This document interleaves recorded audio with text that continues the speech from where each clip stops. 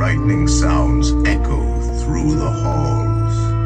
Whenever candlelights flicker, where the air is deathly still, that is the time when ghosts are present, practicing their terror with ghoulish delight. Welcome to the B-Team Podcast, 31 Days of Horror. I am your host, Josh, joined again by the ghost of Vincent Price. May he rest in peace. And we are here on day 2, and this is my third time recording this one. I have learned my lesson that shouldn't do anything with a script while I'm driving. No, nothing happened. I just focus more on the road than on the script, which is a good thing. But, yeah. Anyway, yesterday we covered the multi-named Living Dead at Manchester Morgue, a.k.a. Let Sleeping Corpses Lie, and Axe with an exclamation point, or Lisa Lisa. Now, I did forget to mention that Axe is actually one of the infamous video nasties. This was a list out of the UK of banned naughty, naughty, no-no movies, and we might be getting to another one on that list today. Before we do that, this goes more into 80s horror, which we're staying away from in the 70s, but I do want to introduce the concept of a final girl, which I brought up on, I think, a non-horror thing, and went into a whole thing on it. So popularized in the 80s, but definitely started in the 70s. The concept of the final girl is the female character who basically becomes not only the main character, but on the level of the often supernatural or overpowered antagonist, and is able to go toe-to-toe with this monster or killer. So whenever they say, you know, there's no female-led movies, there's no strong women, they're full of shit. These people have never seen horror movies. So today's final girl is Sally Hardesty from independent movie. I'm sure some of you might have heard of it. It's the 1974 masterpiece, Texas Chainsaw Massacre. That's right. Now remember, these are not ranked order. It would be much, much higher. This was the random assembly courtesy of both Brendan and Justin, and then I worked things into pairs. The theme for yesterday was Just Barely Made It. Today, the theme is, let's see, proto-slashers. That's actually a pretty good one. Just came up top of my head. So, Texas Chainsaw is definitely looked at as a proto-slasher. And it's a movie that has some really interesting lore behind it. This is a movie that not a lot of normies have seen. You know, obviously horror fans have seen it. But they like to talk about it, and they like to think they know what it's about. My favorite story there is my late father, Lance, who often will come up on the B-Team podcast. He confused the Texas Chainsaw Massacre and Silence of the Lambs, and for years told me not to watch Silence of the Lambs. It was about a guy who eats people and chainsaws them and all these other horrible things, and it's ultra-violent, lots of gore, and to this day I have no idea what movie he thought he saw, because that's definitely not Silence of the Lambs, but it's not the first Texas either. So unless he saw one of the sequels, or he most likely fell asleep on it, because we both have narcolepsy, and he would fall asleep on movies all the time. Yeah, the original Texas Chainsaw is way more of a contained psychological thriller. It's a character piece, not a lot of gore, not even a big body count. You have Sally, played by Marilyn Burns. You have Pam, who was Terry McGinn. Sally's brother, Franklin. Don't have the rest of the actor names, so oh well. And then you have another guy who was named Terry.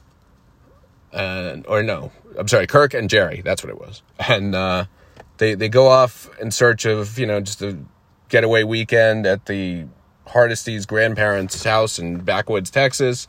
It starts bad with them picking up a hitchhiker. This is Nubbin Sawyer. I don't think he gets a name in the first one. Probably comes from the second one, which is my favorite of the Texas movies. It's way over the top, very gory, lots of satire. But that's an 80s movie, so I'm not going to go too much into that one. The hitchhiker is most likely a Vietnam vet. He first tries to take a picture of Franklin with a Polaroid and sell it to him as some kind of his little racket. He mentions that he lives with the people who own the slaughterhouse, and they have been run out of business, which these movies, not so much the first one, it was more subtle, but as the years went on, in the original series anyway, it became kind of this whole statement on, you know, consumerism and over-reliance on the little guy, and not the greatest business practice if your slaughterhouse goes out to just kidnap people you meet and immediately kill them and eat them, but, you know, Sawyer's gonna Sawyer. So they stop for gas after they get rid of the hitchhiker once he gets violent. The gas station tells them that there is no gas. They're going to have to wait for a fuel delivery, which already seems suspect. And then the couples get bored. They go off to bang. And Kirk walks into the house, and he's encroached on Leatherface's territory. And Leatherface pops out, and he bops him on the head with a hammer. That's right. There are very little chainsaws in the Texas Chainsaw Massacre.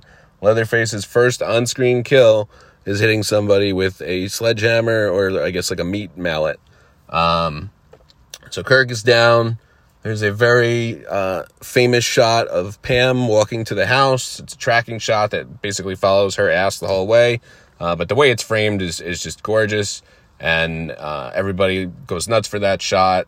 And the actress was mortified because they had no idea what they were signing on for. But over the years, she's really steered into it and embraced it with fans at conventions and stuff. She'll even reenact it. So Franklin is wheelchair bound. He is probably one of the most annoying characters in horror. He's a full-grown adult. He's got all of his faculties about him. He just, you know, is constantly seeking attention and asking people to do things for him and just always whining. Like I said, it was an independent movie, so these people hadn't really acted before, and it shows. This was a Tobe Hooper movie, and it's not the only one on the list, which surprised me. I figured most of his other stuff, all of his other stuff, was probably in the 80s, but there is one other one that made it on there. Leatherface is played by Gunnar Hansen, who, in my opinion, is the best Leatherface. The shooting was just insane. They were in like this 100-degree house, 110-degree house in Texas. There's all the practical effects, and they have, you know, a room full of what's supposed to be like rotted meat and bones and sculptures. And apparently it got so hot that actors rather, kept passing out. He would run outside, take the mask off, and throw up. A couple people would just pass out on set. A lot of that went into the infamous dinner scene. And I don't want to say too much about this one, because it is one that if you're going to watch anything, you should give this one a look. And I know that Sarah actually has not seen this one yet. Speaking of Sarah, and where I would direct those who have seen it and thought, you know, it wasn't gory enough for me, I've got the chainsaw movie you're looking for, because you don't have to go to Texas for a chainsaw massacre, which is the tagline from the 1982 classic Pieces. Pieces is one of the best horror movies ever. It's the best horror movie you've never seen and probably never heard of. And so few people care about it, you can find the whole thing uncut on YouTube.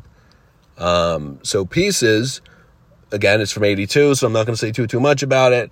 It is a sleaze trashterpiece. It's got copious nudity, tons of gore, and pretty much every kill is done by chainsaw in full detail, and the effects are glorious.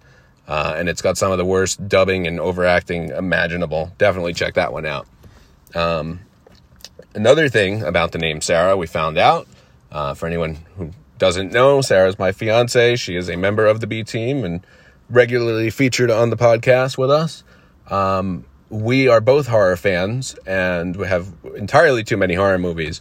And in over 30 plus years, I never noticed this, but the name Sarah as typically a main character name just comes up more than any other female name in horror. And putting this list together, I wondered, you know, how many it was going to be.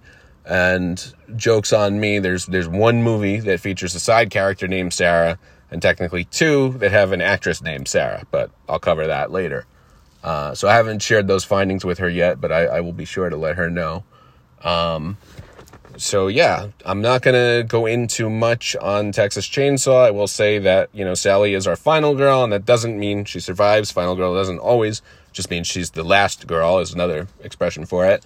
But it also introduces what's called the Final Girl Circuit, which is basically almost like a scripted wrestling match, which is fun for horror fans because you can call, like in the wrestling term, spots of what you think is going to happen and where. Usually this starts in a house or central location. Character will run up the stairs chased by the killer, and that's one of the complaint tropes is, why do they always run up the stairs? Well, they run up the stairs to go out a second floor window, often onto a roof. At some point there is a physical altercation where they usually either knock the killer down or get his or her weapon away from them. Sometimes they'll even use it against them. Then they run outside almost in a complete loop, and then either back to where they were or to the killer's lair in the next set piece. But this one definitely has a great circuit, and it is one of the first, so it's definitely something to mention. Our second movie is the 1976 movie that is also a proto-slasher, Alice, Sweet Alice. This is a New Jersey movie set in Paterson, of all places, which I don't know what it was like in the 70s, but now not the nicest. Made by Jersey boy Alfred Soule, who then made a horror spoof called Pandemonium and not much else. So I think this is what he's more known for, but this is, again, one of the most underrated, underseen slashers ever. The killer has a really unique getup. It's a raincoat with a translucent mask with a little face drawn on it. And this takes place pretty much in a Catholic church. It is a religious-themed horror movie. And, Sarah and I are both Catholic, so we enjoy it. Definitely jumped out at us. It got a nice Blu-ray release from Arrow about 2 years ago. I will continue to name drop the companies that put these out. Obviously, Texas Chainsaw, it's been released a million times. There's most recently 2 steelbooks in the same year, so you can find it pretty much anywhere. But Alice, Sweet Alice features a very, very young Brooke Shields. I believe she's 12 years old, maybe even younger. And her character is about to make her first communion, and there is a masked killer in the church, and she ends up dead. But she also has a troubled older sister named Alice, who's still a child, by the way. And you start to wonder, who's the killer? What's really going on here? The killer seems pretty short in stature, so is it Alice? Maybe, maybe not. There's a lot of just really gritty atmosphere, and not in the Zack Snyder sense, but in the, Paterson, New Jersey sense.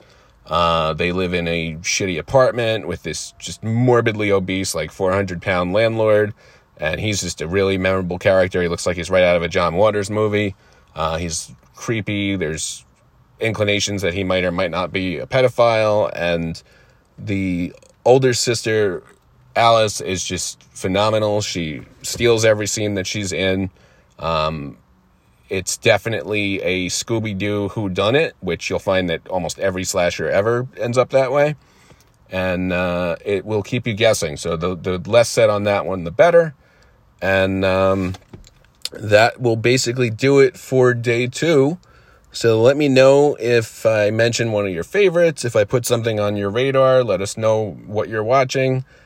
Join the B-Team Facebook group. If you find us on social media, feel free to send a message and say hi. We don't bite.